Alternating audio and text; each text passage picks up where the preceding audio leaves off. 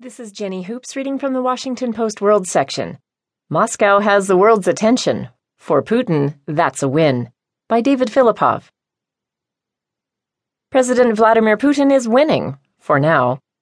The Russian leader is winning because the post-Cold War order he has railed against has been thrown into chaos, and the Kremlin's fingerprints are widely seen to be all over it.